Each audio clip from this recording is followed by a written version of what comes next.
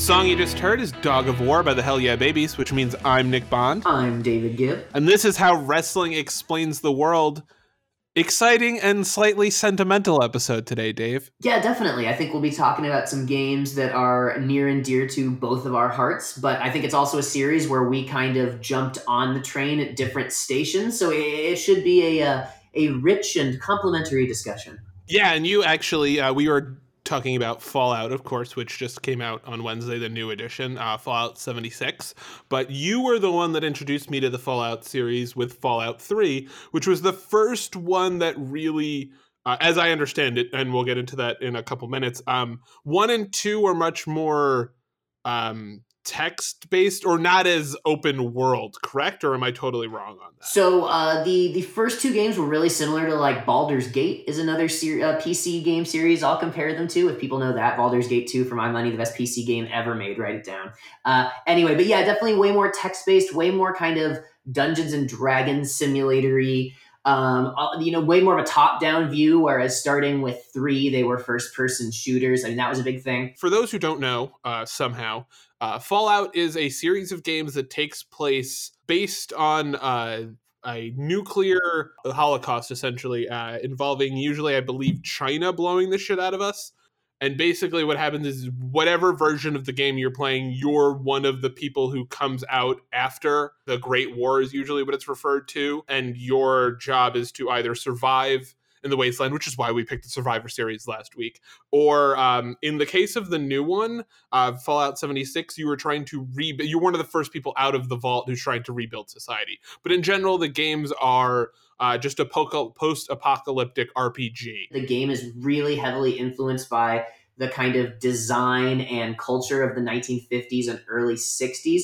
So it's this kind of creepy mixture of this post-apocalyptic future of the 2200s and also kind of the bombed out shell of what's remaining from the 1950s and 60s. I remember the commercial for Fallout 3 where they were playing the I Don't Want to Set the World on Fire song through the kind of creaky tube radio. Just a really creepy, captivating, amazing commercial. And I went out and I bought the game the second I saw it. It's not just an RPG or a Dungeons and Dragons simulator or a first-person shooter layered on top of an RPG. It really, truly is it's almost its own specific kind of genre of science fiction game, and very much this kind of like nuclear age, rocket age, post-apocalyptic science fiction game. Yeah, in the Fallout universe, and we're not going to get... we're going to talk a lot about Fallout and all the different games, but the mythos, I guess you would call it, of the Fallout universe is that they, instead of developing microprocessors, developed nuclear energy. That's like where there's a split. So they have a lot more advanced nuclear technology and energy. So they have floating robots and stuff like that, and things are can be much more jet propelled, and some of the technology is extremely advanced, but they also have like cathode ray tube TVs and things like that. So it's this weird dichotomy between that, like you said, that pre-jet age, the nuclear age, that 1940s, mid 1940s to early 1960s, basically when the Russians get the bomb, that kind of like glowing, pardon the pun, idea of America being specifically destroyed by our own hubris, essentially. The hubris of America is a huge overarching theme, like in all the games, like even in this kind of post-apocalyptic world where things have been reset to some degree, they still reflect the best and worst aspects of American culture always. So for the first two games, how exactly does it work the same way as the latter 3 games where you have a character that starts out and you kind of build him or her up over a period of time into this kind of like superhero? Or is it much more, I'm trying to think of the word, balance isn't quite governed. It's more governed in terms of like how super powerful you can make your character? Or it is the first 2 games also have that thing where where there's this transition between trying to survive in this post-apocalyptic universe to the point where you're just kind of taking over the post-apocalyptic universe. And in the latter games, it's kind of reflected in the dialogue and stuff like that. But is that the case in the first 2, or is it much more like you're just trying to survive. So actually, the first two games aren't really survival games. They're more kind of linear, traditional save the world RPGs. So in the newer games, you're usually like leaving the vault and kind of journeying out to start a new life in the open world. Whereas in the first two games, the goal is to leave the vault, to get the talisman and to bring it back, so to speak, to use some hack Joseph Campbell language. And I will say that I remember them being really, really difficult out of the chute. There was definitely a pretty steep learning curve, and that every decision you made mattered. And if you screwed up crucial things early in the game, you like really made stuff hard on yourself. But I definitely think that it was a more contained and more limited world, definitely, than the newer games. There was a linear storyline that involved in the first one. You specifically have to go find fresh water, I think it is, or a water purification chip. And in the second one, you need to get this once again, this like magic briefcase that is going to create a new Garden of Eden. In the latter three, I guess you'd say it three, yeah, because Fallout New Vegas, which is actually probably my favorite out of the modern bunch. So about four, yeah. So Fallout 3, Fallout New Vegas, Fallout 4, and now Fallout 76. All kind of have this weird thing, and I guess I like to call it the John Cena problem, where they go from this scrappy... You can't see the game? Do you keep dying because you can't see what's going on? Yeah, it's very notoriously glitchy, and you can't see it. They're just... where the character that you are controlling, who is usually known as like the lone survivor or the sole survivor, not the sole survivor, that's Survivor Series. The sole survivor! They end up going from this scrappy underdog where you're just trying to do anything you can to survive, and you're always kind of existing in this radiated state of like having to eat shitty things that are irradiated, and it's making you sick. You're having to drink dirty water, having to shoot people with guns you've made out of pipes. You go from like rapper John Cena or even ruthless aggression John Cena to like Super Cena. Understanding that change, like living through it, really helped me understand what was happening with John Cena. Why A, people hated him, and B, like how hard that is to avoid when an entire narrative is constructed around a single character who has to survive. Like the goal is for that person to win. And I think something like John Cena, you see a lot of parallels between like the overpoweredness and how that can ruin the fun once it gets past a certain point, but how that's almost required if the end goal is to have that person win every single encounter they come up against. Yeah, I think that's typically why RPGs don't have cheat codes. Like back in the day, you could use like a Game Genie maybe, or a Game Shark or something, but like generally RPGs don't have like codes that let you get too strong too fast, because like there's no invincibility code or whatever. It's not like Doom, because there's not much to the game if there isn't the threat of losing. Like the battles being competitive is kind of important to an RPG being really juicy and really engaging. I think there has to be that balance. I mean, obviously, it can't be Final Fantasy 1 where you need to like grind freaking 10 levels walking around 2 tiles around the first town and you'll die. The regular enemies in the first dungeon will kill you. It shouldn't be like that. But at the same time, you can't get too overpowered or the game just kind of falls apart, because when the combat's not challenging, that takes a lot of the fun out of the game, in my opinion. Yeah, and it's what happens is that you complete these missions because you're good at video games, basically, that you shouldn't really be able to, kind of, and it advances the storyline a little too much. Again, John Cena beating JBL, but then beating Kurt Angle, beating these people that there's no real reason for him to beat. Hot baby faces and heels don't do side quests anymore, where they have this weird storyline for a month where they're facing, like John Cena did do a couple of these, like with R-Truth and Little Jimmy is the one that comes to mind specifically, where they have these things where for a fact they're not going to lose, but at least they're going to like learn a new skill and not just get more powerful. Or that they can be redefined in some minor way, or they can add some little new aspect to their character. For example, since we did last week's episode, I rewatched the Survivor Series 1998, and that was right after they did the bit where like Vince McMahon gave Mankind the makeover and Mankind is calling Vince dad. And it's like, that's just a very short little quick arc that they did with Mankind, but it really brought out so much more in terms of like showing you really what he could do comedically and showing you that there was like a person behind the monster. So I think that's an example of like a side quest, a diversion in his career that really made kind of a big long-term impact. It was really meaningful for him. And in fact, the side quests are often, at least maybe back in the 80s and 90s, I think, as you say, it's not so much a thing anymore. But the side quests used to be what got a mid-carder ready to be in the main event. You know what I mean? If you look at like all the people that like Chris Jericho was feuding with in like 1999 and 99 and 2000 and stuff, like he wasn't getting a ton of juicy stuff. He was like doing side quests, but eventually he had such a groundswell underneath him because his side quests had been so good that it was like they couldn't do anything but put him on top. Yeah, exactly. And you can build these skills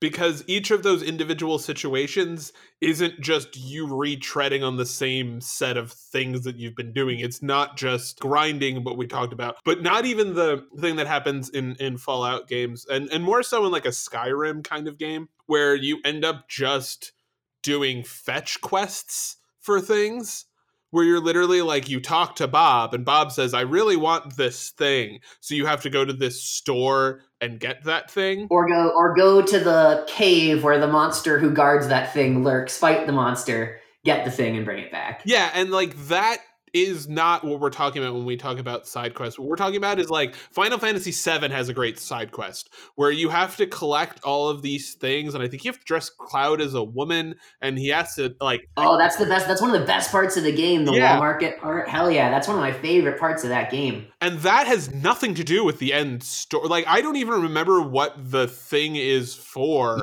You have to meet with Don Corneo in an attempt to find out where Tifa is, or something like that. I think. Yeah, I know, but still, yeah, it has almost no bearing on the rest of the game. You go back to Wall Market later and encounter those characters again, but like you could excise that whole thing from the game, and the game wouldn't really be missing it. Exactly.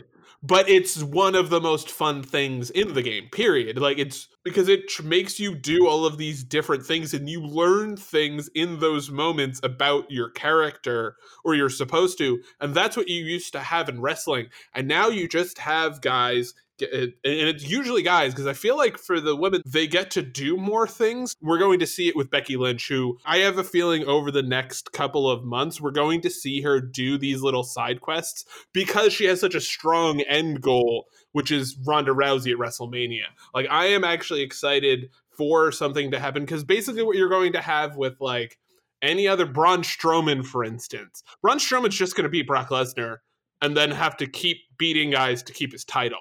They're not going to do the fun thing, and this is a perfect example. They're not going to do him with Nicholas winning the tag team championships anymore, because he's on the world championship track now. So he doesn't get to do fun stuff like, and your mileage may vary on that, but like for me, a great way to build Braun Strowman, even though it hurt the bar, I guess, was to have him beat them. But it's because Braun Strowman's supposed to be like a superhuman monster. But if he's a superhuman monster, you just have to keep piling up bodies in front of him to be able to get him to do stuff that's interesting. And I feel like they should try these side quests with him, because he's such a strong character. It would actually just make us like him more. Yeah, definitely. I think that like they've done a lot of him, or they did a lot with him a year or two ago with the like lifting the ambulances and the trucks and stuff like that. Like they did those like feats of strength like they used to do with Mark Henry or Andre the Giant or whoever back in the day, you know what I mean? But at the end of the day, I think big strong guy is a pretty flat character. And like, yeah, you need the big strong guy to feel like he's accomplished something that you remember. And if you're not gonna just like, you know, rocket him right to the title like they already haven't done, you know what I mean, then he definitely needs to get some accomplishments. It's not just enough to be showing up and be strong and win. Like, I mean, that'll only get you so far, I think. And what's interesting about the Strowman character is there can be nuance, because he's a strong on the mic and backstage performer. You can have him do these different things. And like I said, with Nicholas, it was like, I really enjoyed the interaction between the two, because, and this is something I know from coming from a family of tall people. Like I am short. I'm 5'9". Everyone on my dad's side is about 6'5", and there's a way in which they carry themselves that is different than people of average height, because you know when you're big that you have command over the room. just because if every room that Braun Strowman has ever walked into, he's been one of the 5 biggest people in the room. He just has been.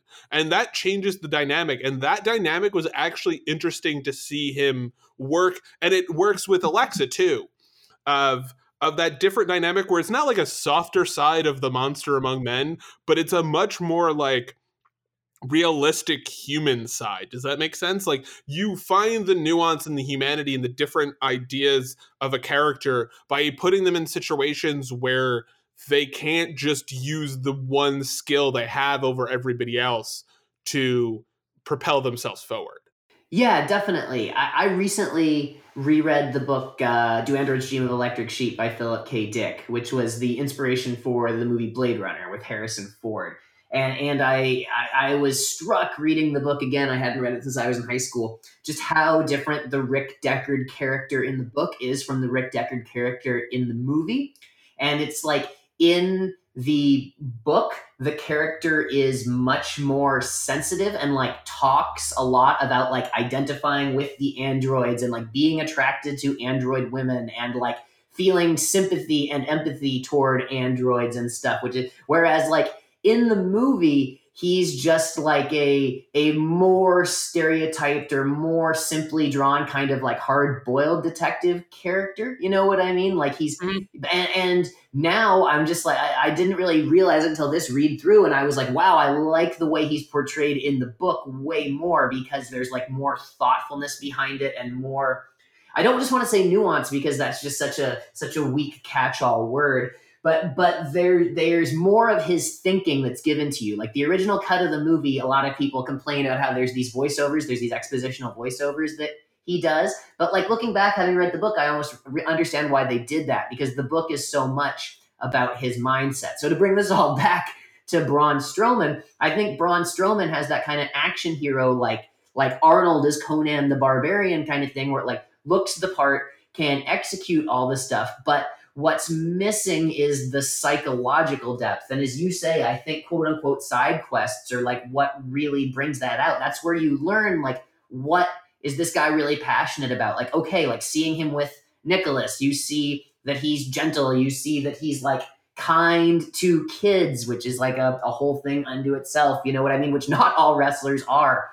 Like that stuff's really, really useful. But when you're seeing him just like tip ambulances and win matches and be a quote unquote monster among men, it's like, There's also only so far you can push that. I mean, he flipped over an ambulance, he flipped over the backstage set, he flipped over a semi truck. He can't flip over the building. You have to figure out different things for him to do. And if it involves him like kind of having a crush on Alexa Bliss and her using that to her advantage because they work together for a couple of the mixed match challenge, that's fine with me. Like, I want him to feel like it, not even a human, but like a character, a 3-dimensional character with feelings and motivations, not just I pick things up and I put them down.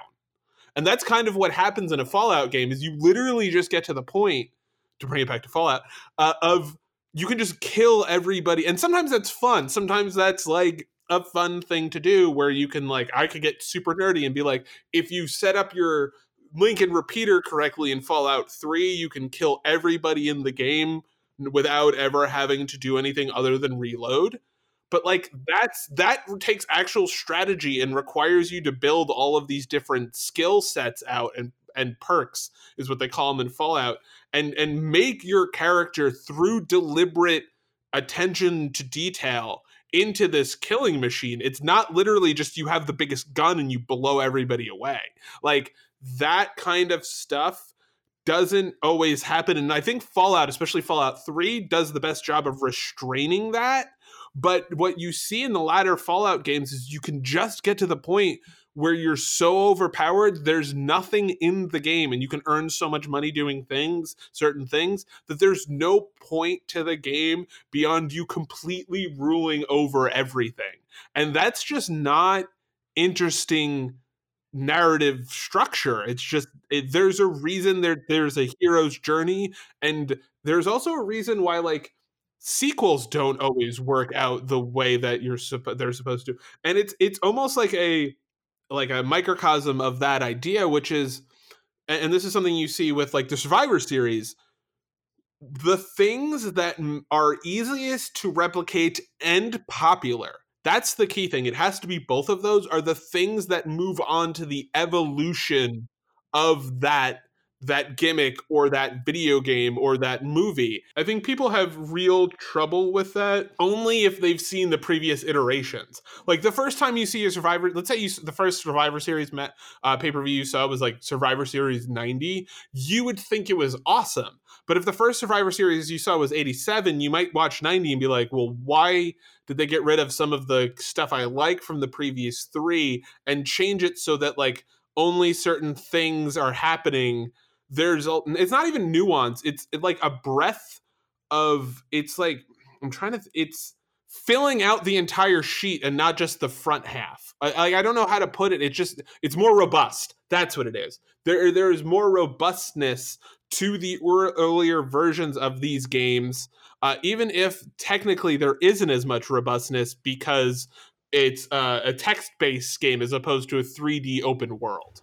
Yeah, I think that kind of reflects how just the general trend in video games away from linear narrative structure. I think there's been this kind of idea with some of the more recent generation console games that we can achieve a lot without a linear structure, just like using the capabilities of the hardware. So like we're gonna show what we can do. Like I think of like the Breath of the Wild, the Legend of Zelda game.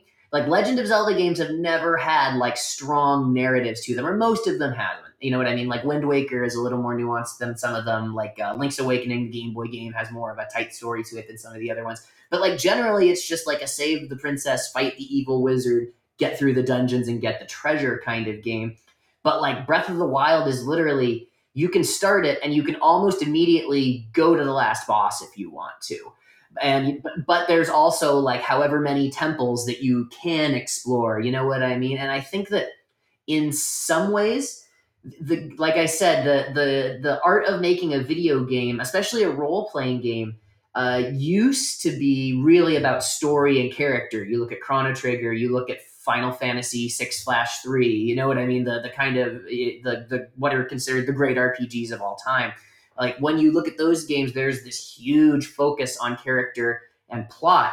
And that's in part because the hardware wasn't capable of a lot. But now with the hardware capabilities, there's this idea that like you're not held down or you're not tethered by the idea of having to think too much about character and plot. And I think that maybe that's quote unquote creative freedom for programmers and kind of like hardcore video game fans who are just all about the literal mechanics of the game.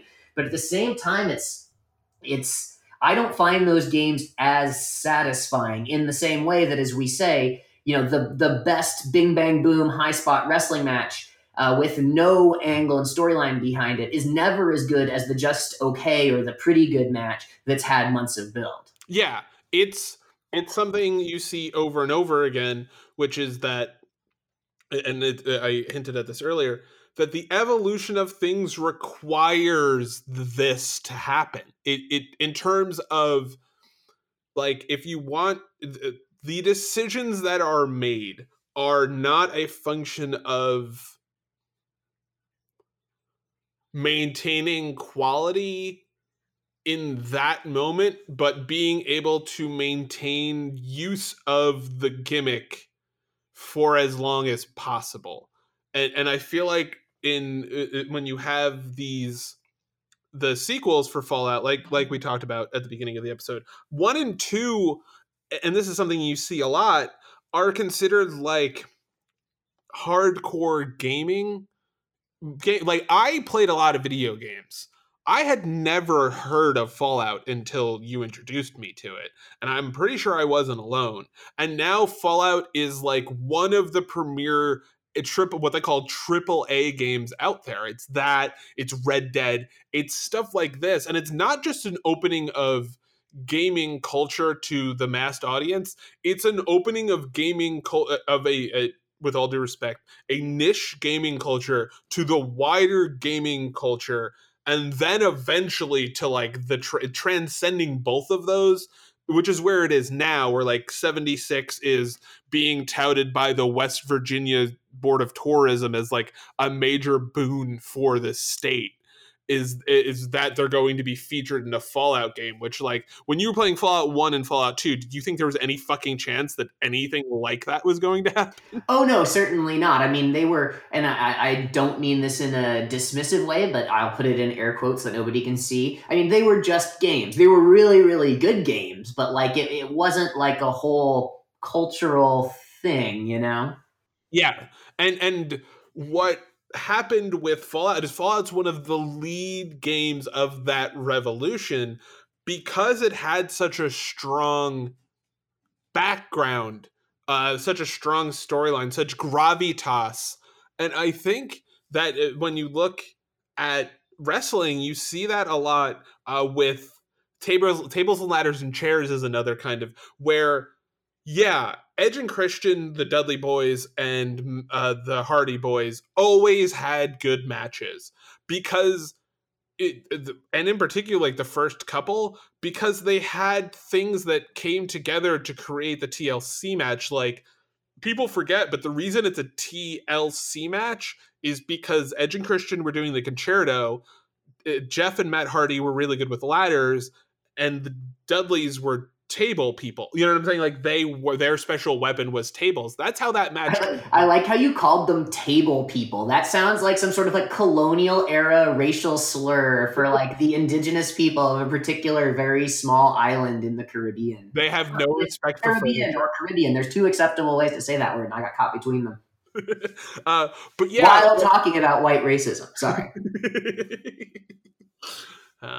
Tangled web we weave. But you get what I'm saying? Like, now we have a TLC pay-per-view where they literally just cram feuds into like chair matches, where the original idea behind it was this really, like, not nuanced again, but robust idea that had real gravitas for the performers, and they propelled that forward using the momentum that they had and the weight that they had from building over years these personalities that lended themselves towards the tables, the ladders, and the chairs individually, and then that all combining to create something special.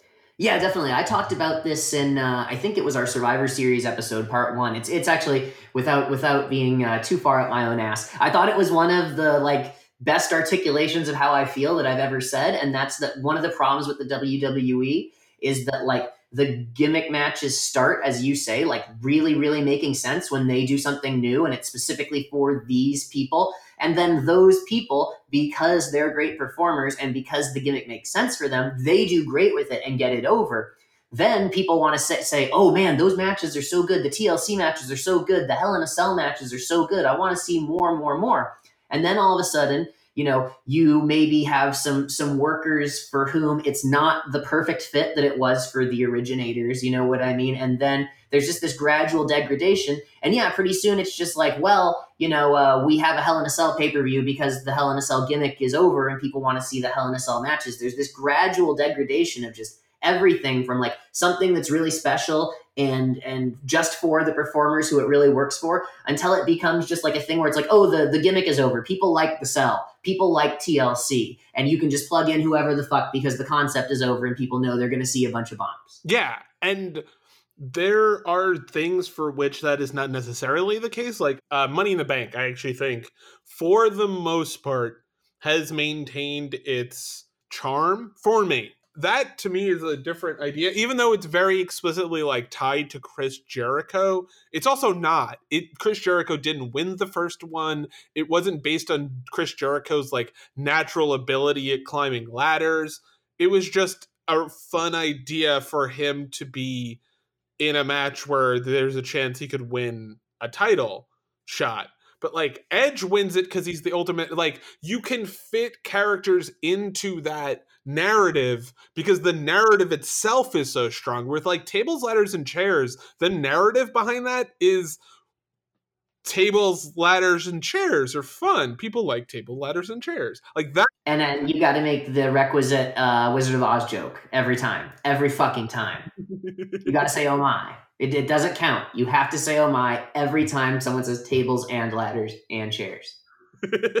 I feel like you're better. Come on, you got to say it. I set you up. Oh my. There we go. God, Some people. But yeah, and I think that it's difficult. It's not something that's intentional. Like, and I think there's other stuff behind with Fallout, this transition from, and it's not just technology. It's literally like different companies doing it. It might be Interplay, and then it's Bethesda now does the games for Fallout. Yeah, Interplay was also, I was talking earlier about Baldur's Gate. Interplay also did the Baldur's Gate series. That's why there were a lot of similarities there in the first couple. As someone who's only played the latter games, I fucking love, especially 3 and New Vegas are two of my favorite games of all time. I think what happened with Fallout 4 is that they couldn't subvert themselves anymore. And I think that's really when you need to revamp something, is when you've done all of the subversions of the thing, or they've been done in the space that you're in. You kind of have to, like, they would, let's say all of the different permutations you could think of for the Money in the Bank contract had happened. And I think we're getting close. I think we're reaching like 50% capacity on that. And in 10 years, we'll probably be having this discussion.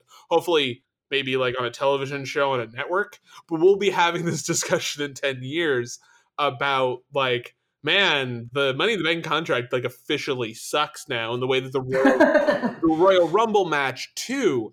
And I'm not over it. I'm sorry. I know. The Royal Rumble was my favorite thing, and I gotta say that Money in the Bank is a big part of kind of draining some of the whatever out of the Royal Rumble. That's a whole other conversation. Continue. Which we'll be having in January. Right. Yeah. Right. Just wait, folks.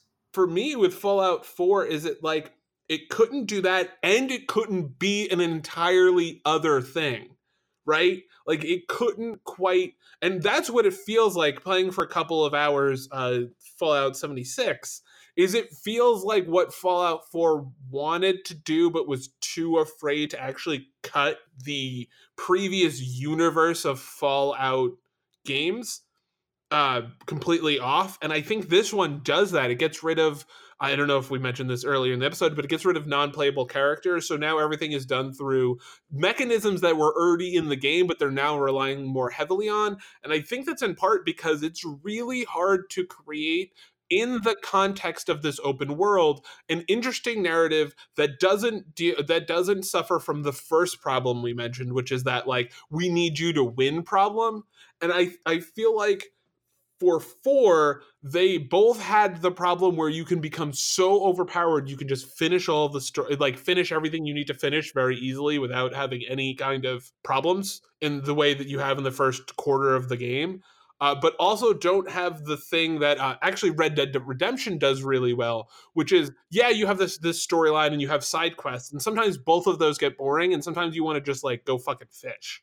And like Red Dead Redemption 2 is really a fun fishing game, and it's also a fun poker game, and it's also, and that's actually what New Vegas did well, is there was these mini games and there was these games within the games that would require you to more or less develop skills that were useful basically outside the context of the video game. Like gamification gets complicated, but you're being like incentivized in a way that you don't realize, but you're also like gaining actual skills as opposed to being like better at being able to shoot people in the head. In Fallout 4, the closest they come is the ability to like build out settlements, but it's so restricted that they were just stuck between two worlds. And I think that's honestly less so than I think the Survivor series is actually, because, and I think it's partially that because there's 4 and 5 people on each team, there's so many different permutations you can do, where like when you have the single thing, like for instance Royal Rumble, it's just that one person that's winning's narrative. No other narrative really lasts in a meaningful way past the year that the narrative happens, right? Like the only time that there's an expiration date for really good Rumble performances that aren't victories, and it's that year's WrestleMania, where like if you have a really great Rumble performance and you win, you are set for life. Yeah, definitely. I was just about to qualify what you said by saying, well, it'll get you to WrestleMania, but then you qualified it yourself. I mean, you can do a perfectly good short arc storyline that starts, between two mid carders at the Royal Rumble, and it's on the first hour of the WrestleMania show. Like, you can totally do that, or you can have they did this a lot in like the late '80s, early '90s, where two people who were already in a feud, like Jake Roberts, right? There's the like two red people who are already in a feud, who maybe the heels got away from the babyface earlier in the show, then the babyface gets a second shot at him in the Royal Rumble. Like, you can use it effectively, but I agree, you have to either be like servicing an already existing feud, or you need to be like just getting to WrestleMania. Yeah, and that's the problem with the Royal Rumble, where you don't have these where the narrative can be about in a way that it's just difficult to do with the Royal Rumble. You can have, for instance, Cody can win the Money in the Bank contract and then feud or lose it to Damien Sandow and then feud with Damien Sandow over it. Even that has like this release valve for things not getting too stale for that one person getting. And I think it's in particular, like I said, why the Survivor Series has almost out of any gimmick, out of any gimmick in wrestling, as far as I'm concerned, has kind of had the most sustained level of quality. Like, it's not at the heights, it's reached highs and lows, but the highs aren't as high as everything else, but the lows also aren't as low as a lot of other things. Like, there's very rarely an actively horrible Survivor Series match. I can name like 5 actively really bad Royal Rumble. Yeah, definitely. And how many of them took place over the last 5 years, Nick? No, exactly. And they're an hour long. And with the Survivor Series, I mean, yeah, you have 45-minute matches, but they're usually good. They don't waste the 45-minute matches on shit. And like every Royal Rumble, just like every single stupid mission you have to do in Fallout 4 to like get to the end stage of the game, it's just literally you're mowing down people to get to that point, as opposed to trying to survive, which was kind of the point of 3 and New Vegas, which is kind of like a in-between sequel. Those are both games where you look at them and you say, like, I can survive in this game and have that be the game in and of itself, while I'm also trying to figure out the storyline. Like, and I think Fallout 4 lost that because they were stuck between two worlds. Like, the Royal Rumble has to be completely revamped, or they have to get rid of it, as far as I'm concerned, because it's just a bad event now. It is an event where they basically have to structure the entire thing around Roman Reigns not getting booed.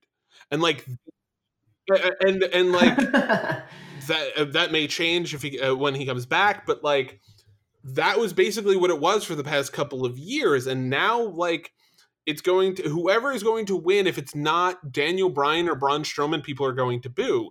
And they're not going to want them to boo. They're going to want them to have like, and it's probably going to be a babyface, and they're going to want them to cheer. But like, it's not going to happen because we've seen all of the different narratives you can create for this linear storyline through a single match. Even if you don't necessarily know, even if you try to make it open world and you don't know how he's going to get from point A to point C to point D to point Z, like, you have an idea that he's going to get from point A to point Z, and everything else in between is kind of like cannon fodder for just finishing the game, as it were.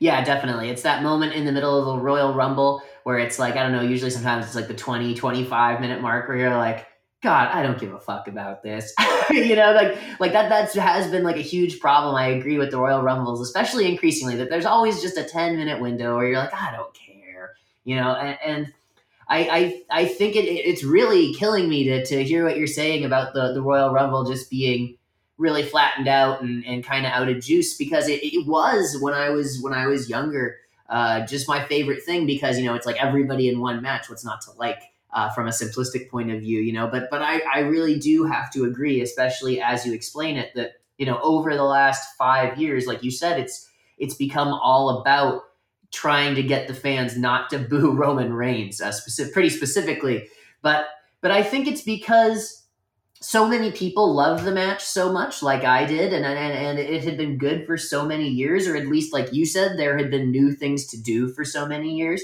that I think one of the reasons people are so harsh on the Rumble now is because they remember what it was when it was used really effectively, and they were excited about that. So it's like when people boo Roman Reigns doing well in the Royal Rumble, it's like they're booing Roman Reigns, but they're also booing the way that the Royal Rumble used to make people getting really cheapened. You know? The commodification of the Royal Rumble in the same way. That's a good way of saying it. And like I said, once again, the idea that like, well, the gimmick is over and we can plug whoever in. The Royal Rumble winner is over. So we can take someone, whoever we put in there, that's going to make them over, even if people hate them. Yeah, and you kind of, again, get the feeling with Fallout 4 when you're playing it, you're just like, I don't give a fuck who this guy's dad is or kid is. I don't care. I don't care. I liked when the game made me feel like I was doing something of value to keep myself alive. It no longer does that. It is now just fetch and return stuff. It is just trying to mow people down. It has become not a parody of itself, but a skeletized version of itself in terms of you can just kind of see where all of the bone structure is, and you can see how it moves in a way that you're not supposed to be able to like see the individual joints creak, and you totally can, because it's been like so streamlined as a game that any of the fun flab of it is just completely gone. When I look back, I talked about like Chrono Trigger and Final Fantasy 6/3 earlier, right? As like two of the greatest, best RPGs of all time. And there's just blatantly silly, pointless stuff in both of them. But it's like really memorable. You know what I mean? Like the weird aspects of like the Ted Woosley translation of Final Fantasy 3 or whatever. Like there's just like silly things in the game, like when Kefka yells at one of the soldiers to clean the sand off of his boots. Like it's just a throwaway line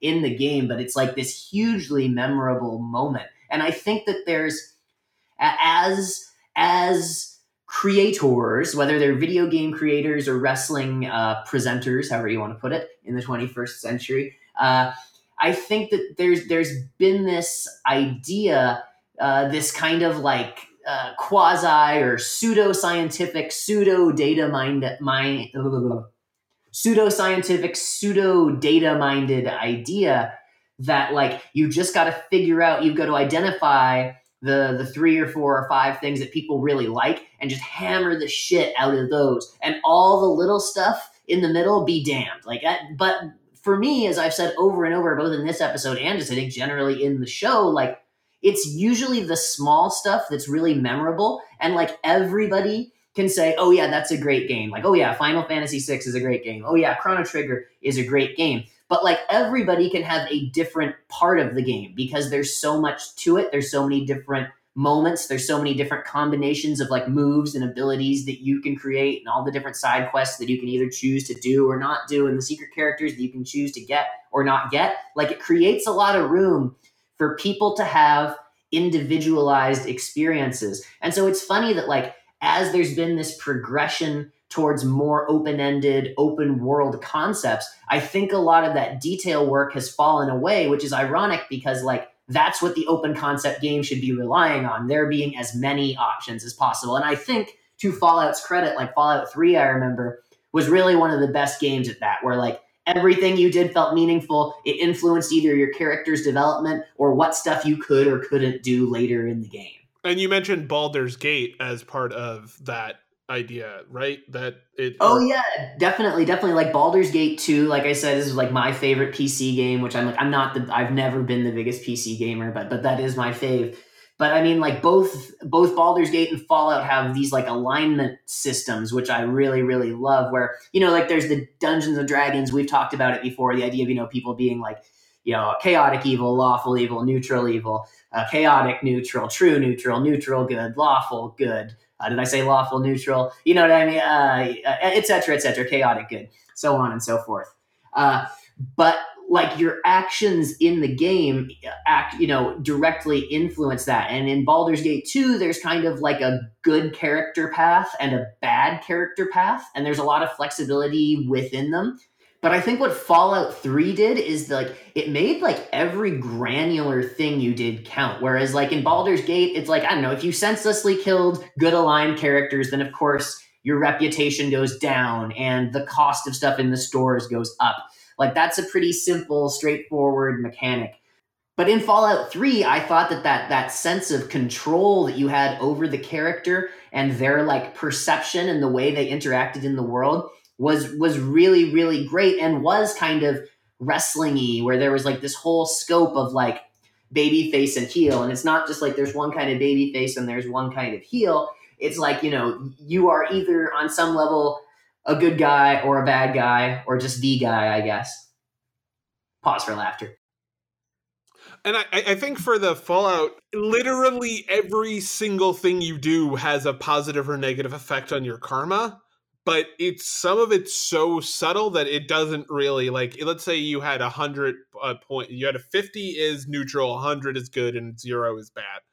Every single thing you do, any interaction you have, anytime you take something from somewhere, either gives you like a slight positive or a slight negative, and then if you steal from someone in front of them, you get like a big negative drop off. Like I think they figured out the way to do that using the technology of the system to calculate all of that shit constantly, which is something that older games can do. Like, and I think what might be weird for people listening to this, and this is something we talked about during the Survivor series, is that these games are objectively better than their predecessors. Like, Fallout 4 is a better, more fully realized world in which you can do many, many more things than you could have ever imagined in the first two games.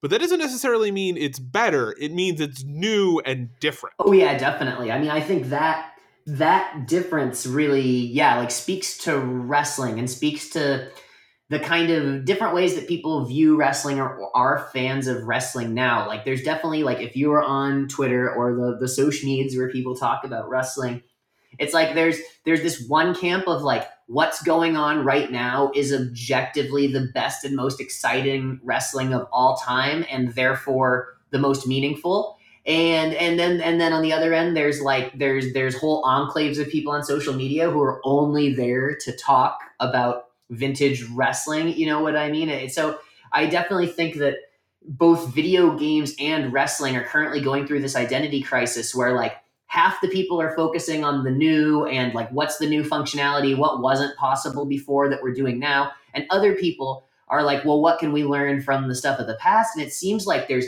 very little in the middle, which is kind of troublesome both for wrestling and for video game development.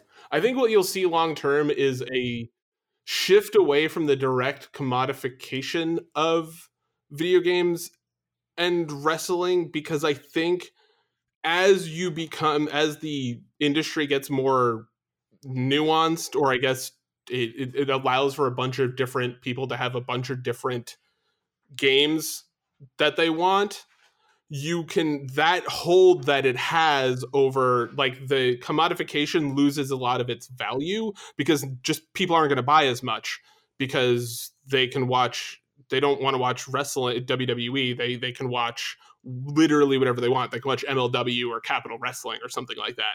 And I think that's where it's going to go, is you're going to see like them actually use the technology to its full capability without also just trying to shear it down to its most aerodynamic parts. I think I know the answer to this, but which wrestling character do you think would best survive in the Fallout universe? Wow, that's a really out there question. I feel like it has to be some kind of like crazy deathmatch wrestler. I feel like it's got to be like Sami Callihan. I feel like between his get up and his whole personality and his style and his propensity for forming gangs of lackeys who cause trouble, I think he would be a great personality in the Fallout universe.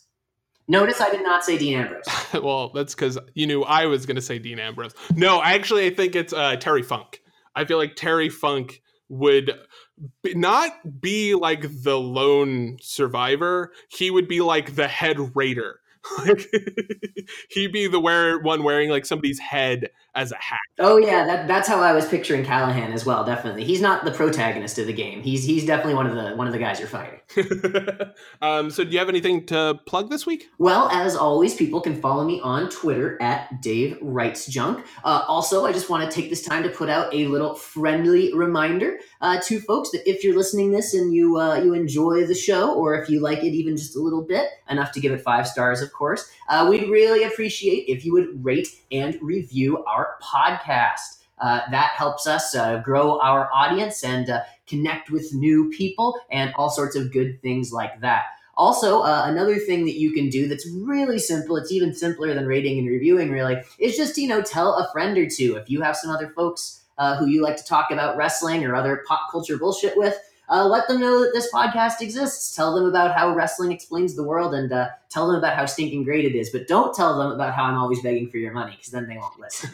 So do me a solid this week. Follow me on Twitter at Dave Writes Junk. And tell your friends, rate and review, 5 stars. And you can check us out at howwrestlingexplains.podbean.com. You can check me out at the Nixter, that's THEN1CKSTR. And yeah, that's about it. Did you have any more information on Pocket Cast this week? No, I thought that I was really pleased with myself last week, and then they did the Honey, I Shrunk the Kids joke on SNL, and my heart just sank, because I was just like, oh Jesus, people are going to think that I stole that joke from Saturday Night Live. But I swear that we recorded that on Friday night, or Thursday night it was even. So several days before that joke aired on television. But not the Drainer and the Strainer joke.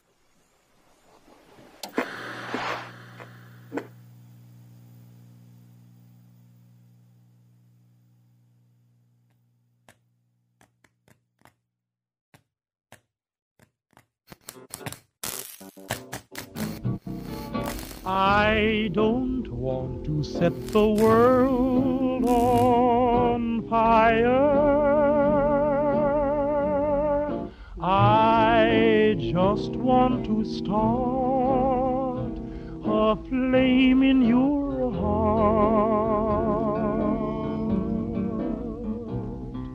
In my heart I have but one desire, and that one is you. No other will do. I've lost all ambition for worldly acclaim. I just want to be the one you love. And with your admission that you feel the same, I'll have reached the goal I'm dreaming of. Believe me, I don't set the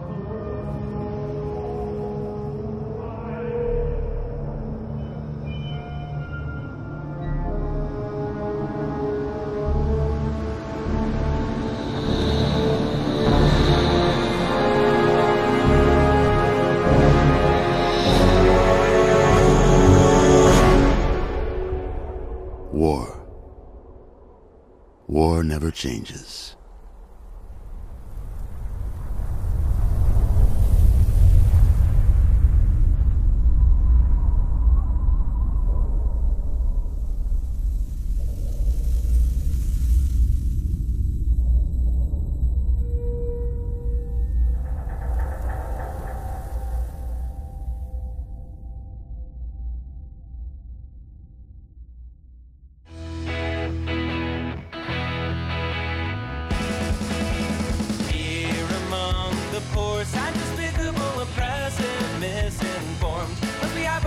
Fight your tongue secure. The problem